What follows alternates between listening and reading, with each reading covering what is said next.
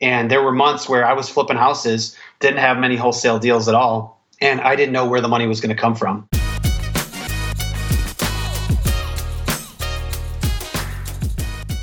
All right, welcome to the Deals Today podcast, and I'm your host, Paul of realestateaudios.com, and in that website, that's where we show you exclusive interviews, audios, articles, free content on getting started in real estate, deal generation, a whole ton of stuff, especially cash flow, how to generate passive income, which is why a lot of you are here, to generate cash flow through real estate or build a business that aids in your financial freedom.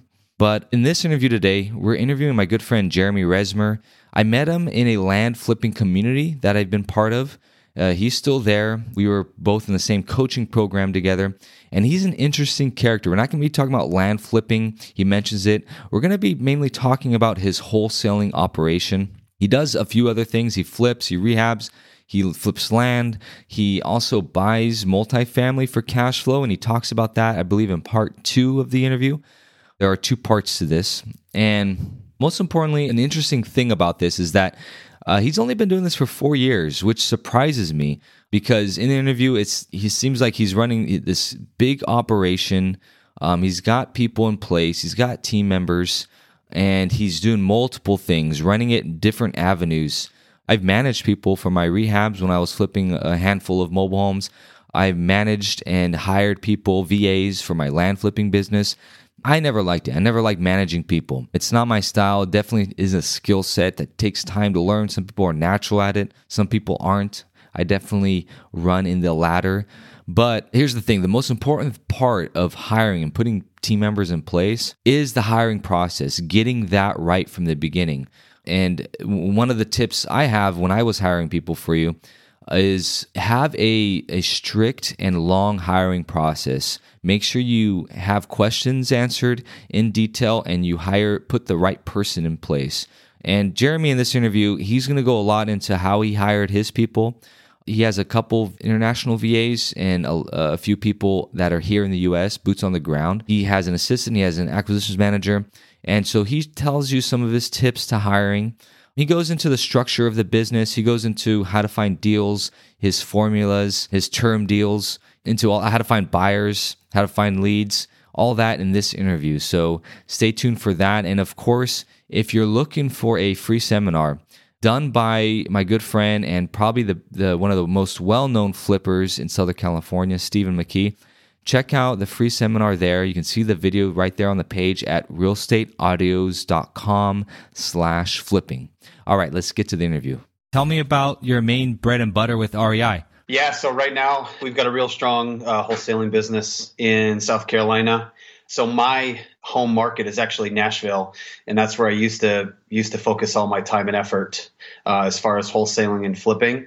I just found myself too much involved in the business, trying to go and oversee these projects, work with contractors, chase down leads. And I realized I just couldn't do it anymore. And so, for me to kind of get out of the business, I needed to kind of force myself out. So I started looking at another market and, chose one in South Carolina and found boots on the ground. And we've just done really, really well. And so I still do a little bit here in Nashville, but it's far less than I was doing, let's say, 18 months ago.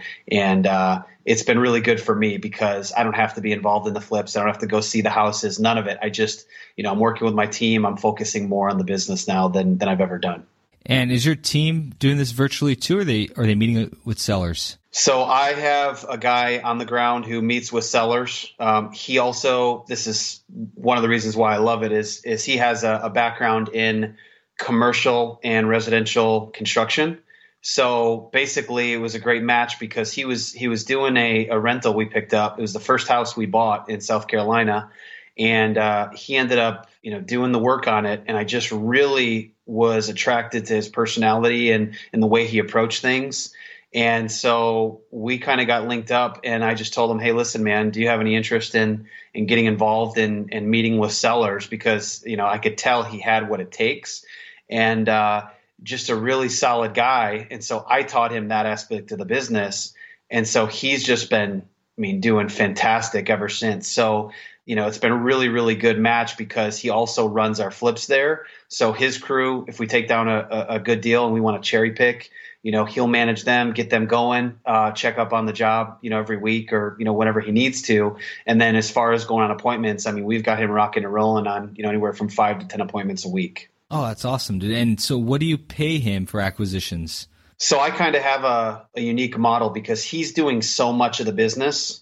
Typically, acquisitions managers are paid a much smaller percentage, but I actually, believe it or not, give him 40%, but he's also doing all of my flipping. I don't have to ever talk to a contractor or do anything. So it actually works out in the end really, really well for everybody because, at the end of the day, we'll do anywhere from, 8 to 12 flips per year, and they're all high margin, and I don't ever have to deal with a contractor. So we say, hey, we're going to give a lot more on our wholesaling business, but we're also not having to do any of the work as far as the flipping goes. So that sort of balances itself out for us. Yeah, so he's doing the job of 2 people. 40% seems fair. Yeah, and he's also doing dispositions, and he's just a high capacity guy. So I would not recommend this for, just someone who, you're trying to bring on as an acquisitions guy. I don't think the numbers would work at all. But in this case, we have it structured where we've got a team who, we do some of the back end stuff as far as dispositions goes, the emails, the text blasts, things like that. And then he actually will go out of the property because he's got the construction, background, because he knows kind of what's going on there. When, flippers come in or buyers come in, he's able to have that conversation, say, hey, here's exactly what we see. Here's what we estimate. So he's very, very knowledgeable. So it's almost like he's doing the work of 3 people. So he absolutely, earns his keep, and we're happy with the arrangement we have. Yep. Awesome. And you know what? I'm not familiar. What do you mean by disposition? You hear acquisition all the time, but not dispositions. So, the sales aspect of, whatever properties you have under contract, who's going to be talking with buyers, who's going to be showing the houses. There's all sorts of follow-up that needs to be done. So our team does the administrative stuff, here in Nashville. And so we're able to do all that stuff, get everything out to the buyers, and then all of the follow-up from that point on goes to him. So he's going to have the phone calls with those people, setting up the showings. Hey, I can't be here at this time. Can I come then? Or, all of that stuff. And then once the inspection is done, getting those offers and then following up with them and, ultimately, which direction we're going to go. He and I talk together, but, he's done all the work on that. So it's really a really good setup because he has all those relationships, and because of all the marketing we've done, we've made him the local authority over there in our market. And so, we're continuing to grow that every single day and really excited about where that's going. Okay, so you mentioned follow-up on these deals. Do you have like a number in mind of how many follow-ups it takes to actually get a contract? I was referring to the disposition side, okay. that follow-up. But as far as the follow-up goes, when we reach a motivated seller, I would say if we get 10 leads or 10 appointments, we're probably going to close 2 of them. And then everything else we close after that, it's going to come from anywhere from touch 2 all the way to, sometimes it takes us 8 times, 10 times to actually get a deal. So, we've got a follow-up system that we use. We have a CRM, and, we're constantly texting people. We're emailing them. We're doing everything we can to follow up. And, the funny thing is you don't know which way, people are going to respond. And so, integrating several different tactics has allowed us to be really, really successful. And, that's where we get the majority of our business. It's not that first appointment, hey, close a deal. It just doesn't happen that way for us. So our follow-up system is key, and that's how we get the deals. Yeah, I don't think it happens for most either. I think it's like 80 to 90% of deals, sales in general, come from following up. So are all these leads coming from an abundance of different sources? Or do you have kind of a main 3 that they're coming from? Yeah, so we've got, of course, we do direct mail. We do PPC, SEO, Facebook. We have some other some other lead channels we're exploring right now. We don't know how effective they are, but we're also starting texting right now, and then we're going to add cold calling. So we've kept a few things back to really focus on the channels that are working for us. And as they're working and as we sort of have them, really dialed in, we're adding more channels. So that's sort of what we're in the process of right now, because, the leads, we have a lot of leads coming in. We're getting a lot of phone calls. We're having a lot of success with the online. And now we're just trying to say, hey, how can we do more, and add more deal flow and more volume. Was it a long learning curve for you for the paid ads for PPC and Facebook ads? For Facebook, no. For both, it wasn't a long learning curve. So when we started PPC, we did that back in 2018. We weren't really sure, what the success or the results were going to be, but we had a ton of success, and that was here in Nashville, a pretty competitive market. And my business partner actually learned how to manage PPC. And he went through one of those boot camps with another real estate investor or another real estate, like a firm that focuses on PPC. And he learned it. And we realized that we could be just as effective as they are and save on that management fee. So he's been managing that ever since. So, we're able to be really effective with that. Facebook, we just started having success, right out of the gates. And are you managing any of that, or your partner's managing all of the paid ads and lead generation then, right? No. So interestingly enough, my partner only manages the PPC, but as far as SEO, we have a firm that takes care of that for us. And then Facebook, we have a different company that manages that. And then for direct mail, we do all that internally. So we've got a process that we follow and, work with the mail house and all that. And we make sure that that's on autopilot. So I have sort of an admin / transaction coordinator, and, she stays on top of our transactions and our lead gen. It's just like clockwork. Every week I tell her this has to be done, and we can't miss it. So when I was managing that, it was sort of a mess because, I would just take care of whatever I felt like was most important. Right. And, with all the things going on in the business, it got lost. So she manages that now, and it goes out every single week religiously. I know from my experience, building a team was a headache trying to come up with a system. So how long did it take you to put like one team member in place into a system? Like, do you have any tips about putting a team member in place? I know it took me probably 2 months, maybe more, to actually get people trained or a system in place. We've also, in addition to, wholesaling and flipping, we got involved in land business too, right? So that was really our first hire. And so we weren't sure how we were going to work with, this VA. So she's based in Connecticut. We never have actually met other than over Skype or phone or whatever. And so we got her involved in a little bit of the house business and a little bit of the land business. But as our land business took off, we actually just said, hey, listen, we really need you to focus on the land stuff. And so she was doing probably 90%, of the work in the land business, which was great. And then my partner, he took on the other 10%, the mailings, and we do blind offers. So, he would make sure that those were priced accordingly, make sure all those were out. He would focus on what areas, we wanted to hit. And then she would do the rest, all the follow-up, taking calls when contracts came in. So she ended up being a really great add to our team. And then at that point we said, okay, we've got that under control. How do we really move, the wholesaling business forward and bring someone else in who can take care of some of the admin stuff that would allow me to really focus on growing the business. So we ended up, last, I guess, July, maybe, I think it was last July, we brought in another person, and she works here with me in Nashville. And, she's focused on initially the admin stuff. She had no real estate background at all. So I just said, hey, listen, I want to explain to you what our business looks like, the tasks that I want you to do. And she's just a really good fit. I needed someone who can execute on the tasks, on the admin, on the follow-up, all of these things that for me personally, I didn't love to do. I wanted them outsourced. I needed them outsourced. So I started just giving her things and training her. So I spent a lot of time investing in her. And now she's gotten to the point where she has our lead gen. She manages all of our Podio. She's doing follow-ups with attorneys and title companies, getting contracts out. So, in this, I guess, I don't know how many months that is, maybe 8 months or so, she's gone from no experience to now she's a really valuable asset to our team. And so for us, it was just making sure that it was the right fit. So, I was looking for someone that their strength was in admin, their strength was in follow-up. I needed someone who could do that. And so I try to match the strengths of the individual to the position that we're looking to fill. So that's kind of how we've done that. And so far it's been good. How do you find that out when you're just looking for somebody?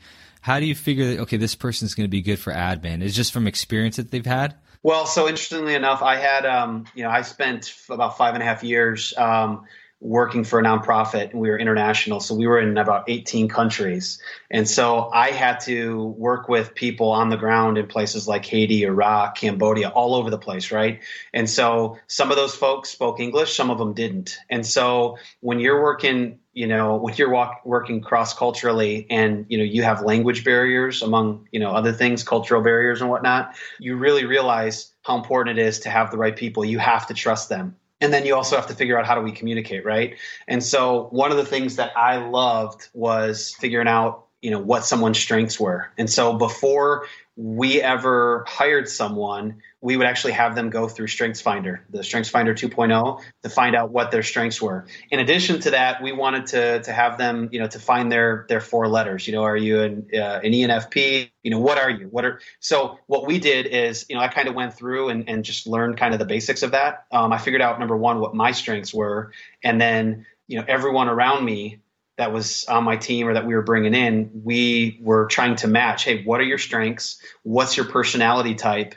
And then do those fit with the position that we're looking to hire for? And so that's sort of been my experience. And we built out a team of, I think I had about 30 people working with me cross-culturally. So I just sort of applied those techniques to this business and what are we looking for? Does their personality match up? And, like I said, we've had a lot of success so far, but there's always going to be challenges, right? Because it's never going to be a perfect science, but it's been working for us and it's allowed us to really grow our business and focus on, running the business rather than me being involved in all the day-to-day stuff and putting out fires. What's your Myers-Briggs or Briggs-Myers, whatever it is, the 4 letters, if you don't mind? I'm an ENFP, so I'm kind of a weird ENFP because they say, those folks are very entrepreneurial and they're very scatterbrained and they're not organized. Well, so I am an ENFP, but I have a background in accounting and finance, and in a weird way, I'm kind of an organized one. So I like to build systems. But what happens is because, I like to read, I'm a learner. So I try to get involved in everything. I want to understand everything. And so I just don't have time to do everything. And so what typically tends to happen is I'll start things and I will, I'll try to get, an Excel spreadsheet up to where it has all the different things that need to be done. And then it's great. I need to hand it off to somebody at that point. And so that's really been key because, for the admin that we hired in July, I was able to start things. I was able to set her up. But now I said, hey, listen, this is what we're looking for. Now you manage it. You make it better. And so the entrepreneurial, very kind of artsy fartsy, pie in the sky, thinking about the big picture stuff, I have that, but I'm also down to the details. I just can't manage them long term because eventually I'm not going to do that well. And so finding someone who can then take that and make it better or expound upon that and manage it well, that's been critical for us. So okay, so going back to your deals, I want to ask about, you mentioned you're doing 8 to 10 deals a year right now, right? And with all those avenues that you're bringing in leads, how many leads per month is that? Let me just clarify. So in our South Carolina market, this year we'll do anywhere from 48 to 60 wholesale deals. That's 48 to 60. And then we'll do probably 8 to 10 high margin flips where we just cherry pick the best deals. And then as far as in Tennessee, I'm not really focusing here, but we have some existing marketing that we have going. And so I anticipate we'll probably do anywhere from 10 to 20 wholesale deals in 3 markets in Tennessee, sort of in and around Nashville, Chattanooga, and then, the markets around there. So there's that side. And then We're also trying to grow our terms business as well. And then we're trying to also grow our multifamily. So we've got a ton of stuff in the hopper right now, which is really exciting, but it's a lot of stuff going on. So, and your one acquisitions guy cycles through all those markets? So the acquisitions guy only focuses on South Carolina. So he'll take down, like I said, probably the 48 to 60 deals, and then he'll manage those flips. Are these competitive marketplaces? Well, I mean, Nashville's competitive, but like I said, we're not focusing as much there. The market in South Carolina is actually Myrtle Beach, South Carolina. I mean, honestly, it's a market that I see really dominated by realtors.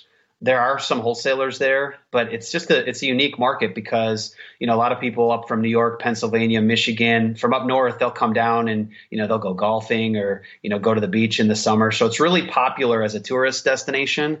And, my parents live down there. They retired down there several years ago, and I've been going down since I was a kid. So that's how I got, introduced to it. And then it just so happened I met the right guy, and we just said, hey, you know what, might as well take this market by storm and see what we can do. And so we've had a ton of success. We're only going in, let's see, we're coming up on a year. We're 11 months in right now. And, I'm really excited about where we're going. And why did you choose South Carolina? Mainly because, like I said, my parents are down there. It was intended to be a secondary market. We wanted to try virtual wholesaling and see if we could, have some success here. We were looking at potentially doing some Airbnbs and rentals.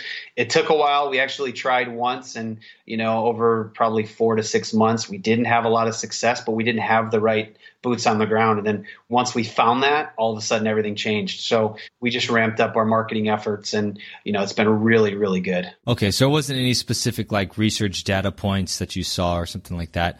It was just basically the circumstances of you kind of knew it already and found boots on the ground. Exactly. Did you start with all these different exit strategies? We never really got into how you started. No, not at all. So I started back in 2016, in the summer of 16. So I am not even 4 years into this, and I thought I was going to do some wholesaling. So I got involved in Tom Curl's Wholesaling Inc. Awesome coaching program. But what happened was I actually found it hard. I made some bad decisions as far as the business went. I chose a really expensive SEO firm that cost me a lot of money. I should have went PPC, but I didn't know the difference. And so I only had money for one, and was trying to do it on my own. And I was also working a full-time gig and was traveling a lot for work. And there's just a lot of things going on. And so I ended up finding it easier to start out flipping. So I was flipping houses in Nashville. My father-in-law is a contractor. So, I didn't know what I didn't know. And he, bailed me out several times on some properties that I got into. But we made money, and it kind of got me going. And then eventually I kind of figured out the wholesaling side of it. And then we started to transition more into wholesaling and having a lot of success there. And then, a lot of things were kind of going on in our business. My partner actually lives overseas. And so, he and I had talked about, eventually wanting to do rentals and eventually wanting to do some land acquisitions and land flipping, and then also multifamily. And so it just kind of weird because, everyone has a different journey, right? Every investor goes about it a different way, and some things you're successful with and some things you're not. And we just found that flipping at first was successful for us, but then we really wanted to be out of that. To me, it was adult daycare, having to have contractors every single day. Oh, sorry, my truck broke down. They don't answer their phone. So I just said, you know what, enough with this. I want to really do more wholesaling. So we got that up and running. We got our land business going. And, we probably should have been better about really focusing on one thing. But, we just found that for us, different opportunities presented themselves in different niches. And we're like, hey, listen, if there's an opportunity here, my personality is such, hey, I'm going to go figure it out. And so we did that, and it's taken us down several different rabbit trails, if you will. But what we've learned is we've been able to kind of figure this out. And now we're refocusing our business into the areas where we're finding the most success, where we can really operate a business instead of a one-off. Hey, let me interrupt you to tell you about the free video you can get called 40 Ways to Find a Deal. It's a presentation done by a local expert out here in Southern California. His name is Steven. He's a flipper. He was a hard money lender. He's now building tiny homes for landlords. He's been immersed in the real estate business. And he gave a presentation a couple years ago on 40 plus ways to find deals out here, especially in Southern California, which is a competitive market. It's things he's done, things that his acquisitions team has done. And you can get that for free at realestateaudios.com/flipping. Depending on when you're listening to this, you also get some free bonus PDFs that I give away. And you'll be subscribed to my daily email newsletter where I talk about some principles of marketing, business, real estate, mindset, everything in between. So head on over to realestateaudios.com/flipping to get those. For people who want to start wholesaling, do you ever recommend them to start rehabbing just to get an idea of what that looks like? I wouldn't know. I would say, so my thing is, find a coach. Find someone that's doing what you want to do, that's already successful doing it at a high level. Go and meet with them, figure out how you can add value to them in their business, bring them a deal, or if they have a paid program. I mean, like I said, I paid for Wholesaling Inc., Tom Crow's program. I mean, it was phenomenal because he wasn't focusing on knowing every little detail. He said, you're not going to know every detail. We're going to give you the basics. You're going to go out and you're going to meet with sellers. You're going to understand how the business works. We're going to give you an overview. You're going to go take action. And through that action, you're going to learn what works and what doesn't work, and we're going to provide some coaching along the way. And so I didn't know what I didn't know. I made so many mistakes, but I had that opportunity to kind of learn and figure out, okay, this isn't working for me. Then I ask, the tribe, the Wholesaling Inc. tribe, and ask a lot of questions. And other people were dealing with some of the same stuff. And, just through that, all the people in the group, I was able to figure out, hey, here's what I'm doing wrong. And, I really need to tweak it this way. Or, Tom himself, he's always available for questions. So, we were able to really hone in on what we wanted to do. So I just recommend going that direction. Now, once you understand wholesaling, if you want to do a couple flips here and there, or if flipping is ultimately where you want to go, that's great. If you can find the deals, I mean, if you're a flipper, you have a couple different options. You could have a business where you just have every wholesaler in the town, and you're on their list and you're going and looking at deals and making offers. That's one way. It's a cheaper way. However, you're going to be giving up a lot of spread, right? Because the wholesalers are getting some of that spread.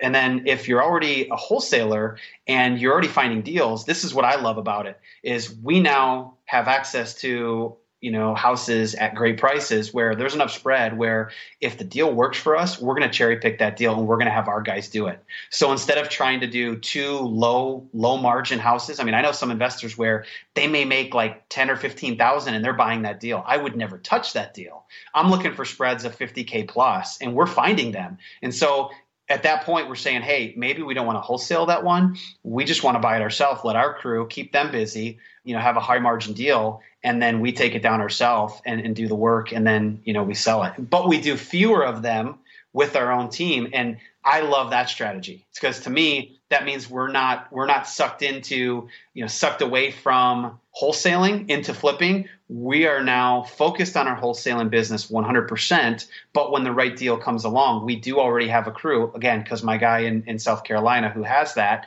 where he can take those on. He manages all that work, and his guys are very competent. So it's not taken away from the wholesaling business. It's adding to, which is a big difference. Maybe I understood that wrong. Is that your minimum assigning fee, 50K, or is that for the rehabbing? No, I'm just saying for the high margin stuff. I mean, will we take something where it's a 40K rehab? Yeah, sure. If we can get in quickly and we're in and out of there in a couple of weeks, for sure. But our core business right now is wholesaling deals. So we're happy to give those deals away. I mean, we bought a house.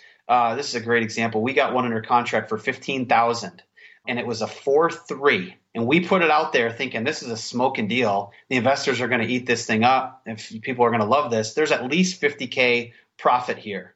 And so we like to put out really good deals. We're not putting out junk. We're not trying to, put out really, really tight margin stuff and keep all the margin ourselves. We're trying to really put out great value for the rehabbers in our market. And nobody wanted it. And we thought maybe it's because we're putting it out too cheap. I don't know what the reason was. Maybe our buyers list wasn't big enough. I'm not really sure. We haven't had this problem with any other house. So we ended up keeping the property ourselves. We're like, okay, we're just going to close on it. We'll do the work. And we ended up working with a local bank because we just, we paid the $15K cash, and then we had the bank, they said, yeah, we'll give you the $50K to do the work. And so they came out and did an appraisal. And their appraisal was, we think that, when this thing's all said and done, you're going to be able to sell this thing for, anywhere from like 140 up to like 180. Well, what's crazy is now we brought our realtor out because we had a couple questions. We said, hey, how would you position this house based on, the way it's laid out? Would you reduce a bedroom and open, provide more space, whatever? So we got his opinion. He said, no, this is what I would do. And it was actually the direction we were leaning toward. And he said, you don't understand. This is going to be a great deal for you. We can probably sell this thing at 190 to 199,000. And so here we are looking at a great deal that nobody else wanted. We paid $15K for it. We're going to put 50, 55 maybe. So we'll be all in for, I don't know, call it 75,000. And we're going to sell this thing, I don't know, maybe 175, maybe 180, maybe 190. So those are the type of deals where it's like, hey, this is a smoking deal. And, if we're going to put all our effort into a couple houses, I don't want to do 4 low margin houses. I want to do 1 or 2 high margin that it really makes sense that we can put forth our best effort and our guys are really focused. And we're not driving all around town trying to manage too many projects at once, if that makes sense. Yeah. No, complete sense. You mentioned bringing that realtor in for some consulting on that deal. Do you work a lot with realtors? Yeah, all the time. I mean, so when we flip a house, we always list it on the MLS. So we don't buy anything on the MLS. I don't think I've ever bought any house that's been on the listed on the MLS. I'm not opposed to it. We've made offers. It's just, it hasn't really been our strategy. It hasn't really worked for us. But, when we do all the work, we want as many eyes on that property as possible. So, we have a realtor that in every market that we work with that does our listings for us. Are you putting any contracts? If you're planning on assigning the deal, do you put it up on the MLS too? We don't. In fact, I don't know if you're allowed to do that in either of the states, in Tennessee or South Carolina, because I think that's a state by state thing. Some states allow that and some don't. I've never had a need for that because I've always had, once we started doing wholesaling well in Tennessee, we had a strong buyers list. So we were always able to move our properties. And then with South Carolina, aside from this one that I just gave you an example of that we're flipping ourselves, we've been able to move our properties. So we have not explored that avenue at all. And how did you build your buyers list? Oh, great question. What are the main things we did? Craigslist postings. So what we would do is, Craigslist is still great for that. So we'll put out a link to our Podio page, essentially. So we just copy and paste a link from Podio that takes them to that Podio form. We drop that into our Craigslist. So that's been really, really effective for us. We do paid ads on Google. We will try to, get buyers that way. We'll put out a couple of properties, not that we're wholesaling, but properties either that we've flipped on our own or properties that we've already sold or, something else. Maybe we closed on it and now we're listing it for sale or whatever. We'll put some of those out there. We'll do a little slideshow and we'll do some PPC and we'll do some Facebook ads. And we probably get anywhere from, I don't know, I would say 10 to 20 buyer leads per week. So we've done that. And then, you could always switch buyer lists with other wholesalers in your market.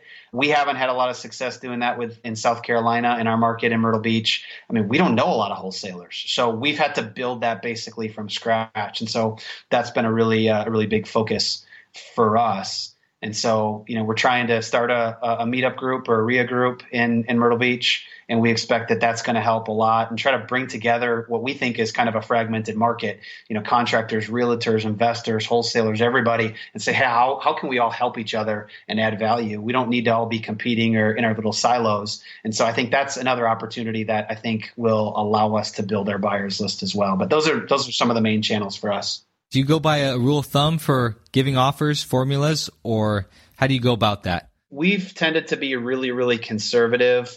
So our thought process is if we're putting a property under contract, I mean, a lot of wholesalers get this wrong, and whether they know it or not, there's potential legal ramifications. You have to have intent, right? You can't just put properties under contract and then say, oh, well, I'm not going to close on this, or hey, I couldn't find a buyer, and then you just back out. I mean, I know people that's their strategy, and if you do it too much or if you get reported, you can get in big trouble. And so the way we look at it is, you have to have intent to purchase and the ability to purchase. So for us, if we put something under contract, you better believe we're going to close on it. Now, if we decide to go the route of assigning the contract, then certainly we'll do that. If we can't find a buyer, or it's just one of those properties that doesn't work for other investors, we'll just take it down ourselves and do what we initially planned. Now, are there times where, we've had to back out of a contract? I think I've had 2 instances where we backed out, and it was because of, either a really, really weird situation where during the inspection, the house just had major structural stuff where it didn't make sense anymore, and we weren't going to be able to do anything at that price. So we just said, hey, it's not going to work for us. Or, hey, if you're willing to come down, and the buyers, or the sellers rather, they weren't. So, but for us, that's just we don't want to be known as the guys that, put properties under contract and don't close. We want a reputation of, hey, if we say we're going to do something, we're going to go ahead and follow through on that. So our contract to close ratio is very high. Like I said, we just don't put properties under contract and not close on them one way or another. I think that's the right way to do it too. Too many guys are running around with the opposite mindset, and I think it hurts the whole industry. So, you have now states now coming down there where you can't assign anymore without a license. I guess that's kind of coming down the pipeline, or it's already happened in a couple states.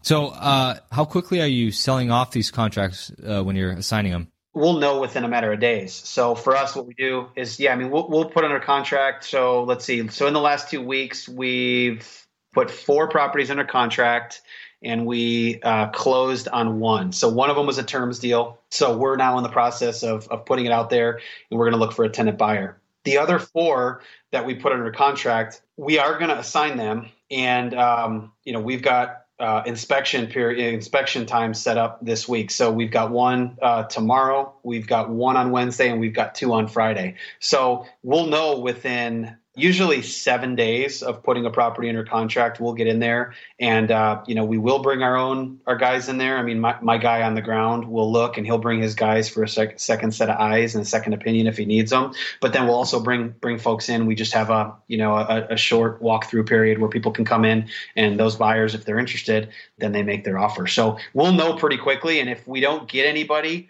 that wants to buy the property, then, at that point we say, hey, listen, we need to either, we're closing with cash, or we're using hard money, or whatever our strategy is, we'll go ahead and we'll execute on that. But we tend to know anywhere from 7 to usually 10 days at the latest. Going back to the cash offers, is there a minimum, is there a formula you use, rule of thumb on these cash offers you're giving out? Yeah, no, great question. So I think every market's a little different. So, and every investor's a little bit different. So, there's some where, we might start at a number of 70% of ARV less repairs, right? And then there's other times where we might go as high as 75 or 80. It just depends. It depends on the area. So in each of these markets, there's going to be really, really hot areas where we know investors are willing to pay up to 80%. Maybe there's more spread. In a market like yours in California, you've got houses that are, $1 million plus. At 80%, there might be plenty of spread, right? Whereas in, let's say in Myrtle Beach, we might buy a property for $50,000. Well, 80% isn't going to work. There's just not enough margin there, right? So we are really looking at different areas within our market to figure out, okay, if this is a high end area and it's a house that's, $500,000-$600,000 that we're putting under contract and, ARV is 800 or whatever, that's a different story, right? So we might be willing to go up to 80%. But typically, as a rule, we tend to be somewhere between 70 and 75, right? Less repairs. And on funding these, do you find it hard to come up with some capital? No, because we've got hard money lenders who are nationwide, where we're able to close within. If we had to, we could probably close in 24 hours. But realistically, most of them, they say, hey, give us 5 to 7 days. But if you're in a pinch, then, just let us know and we'll get it done. So, we've worked with some lenders that, offer us good terms. And, in a situation where there's no rush, maybe we've got 30 to 60 days, we work with a local bank and we just, go through their process, which is a little bit longer, but, you get better terms. So, we've done everything from paying cash to bank financing to hard money. And we've even brought investors in on certain deals as well. So it's deal specific. So we look at everything, what makes the most sense on this particular deal, and then we go from there and just execute. Was funding ever an issue when you first started? Yes, it was definitely. It was a big deal because when we first started, again, we didn't really have those relationships with hard money lenders. And again, you don't know what you don't know. And so, I got into this and was like, well, how is this supposed to work? What does it look like for transactional funding for a double close? Do I need the double close? What's the seller going to say when they see how much I make? And then what's the buyer going to? So dealing with all those issues. But what I found is I've never actually ended up having to use transactional funding, believe it or not. We have either used a hard money lender, a local bank, or we've used our own cash, or we brought in some investors who are willing to put in some cash for us. So I kind of put those double close fears aside and just kind of said, hey, you know what? We've never had any issues with assigning a contract. If we have a good relationship with our buyer, they shouldn't care what we make on the deal, right? As long as the numbers work for them, in theory, those are the people we want to work for and work with. And so that's sort of the way that's been our approach. But if there's a lot of margin in a deal, we tend to just say, hey, we're just going to flip this ourselves because, we've got the manpower to do it and it just makes sense for us. But yeah, we did run into those challenges, and especially starting out, I was really, really nervous and, how is this going to work and how am I going to close on this? And then it's just one step at a time. You find a solution and then you move on to the next, you move on to the next one. You're just like, okay, I found some money here and we found a hard money lender here. And so we've just kind of made it work, but maybe it hasn't been quite the traditional path. But like I said, we started in flipping. So I was fortunate to be able to have to go and find some hard money lenders out of the get-go. And so if we got ourselves into, some sort of a jam as far as, wholesaling property, and if we couldn't find a buyer and we had to close on it, we would have the ability to do that. And so, fortunately, we've never really got ourselves into a major jam where we couldn't fund a deal and we had to back out of. So I'm happy to say that. Hopefully that never happens. All right, that ends part 1. And check out part 2 with Jeremy, where he goes into further detail about lead generation, building his business, hiring, and multifamily investing. So check that out in our Deals Today podcast. You can subscribe and please leave a review if you liked it. It really helps us find guys to interview and bring you good content. In the meantime, check out our website. You can find free articles, exclusive interviews there, and there's a free seminar there you can find by one of the most well-known flippers in Southern California. I have his seminar on 40 ways to find a deal. You can check it out at realestateaudios.com/flipping.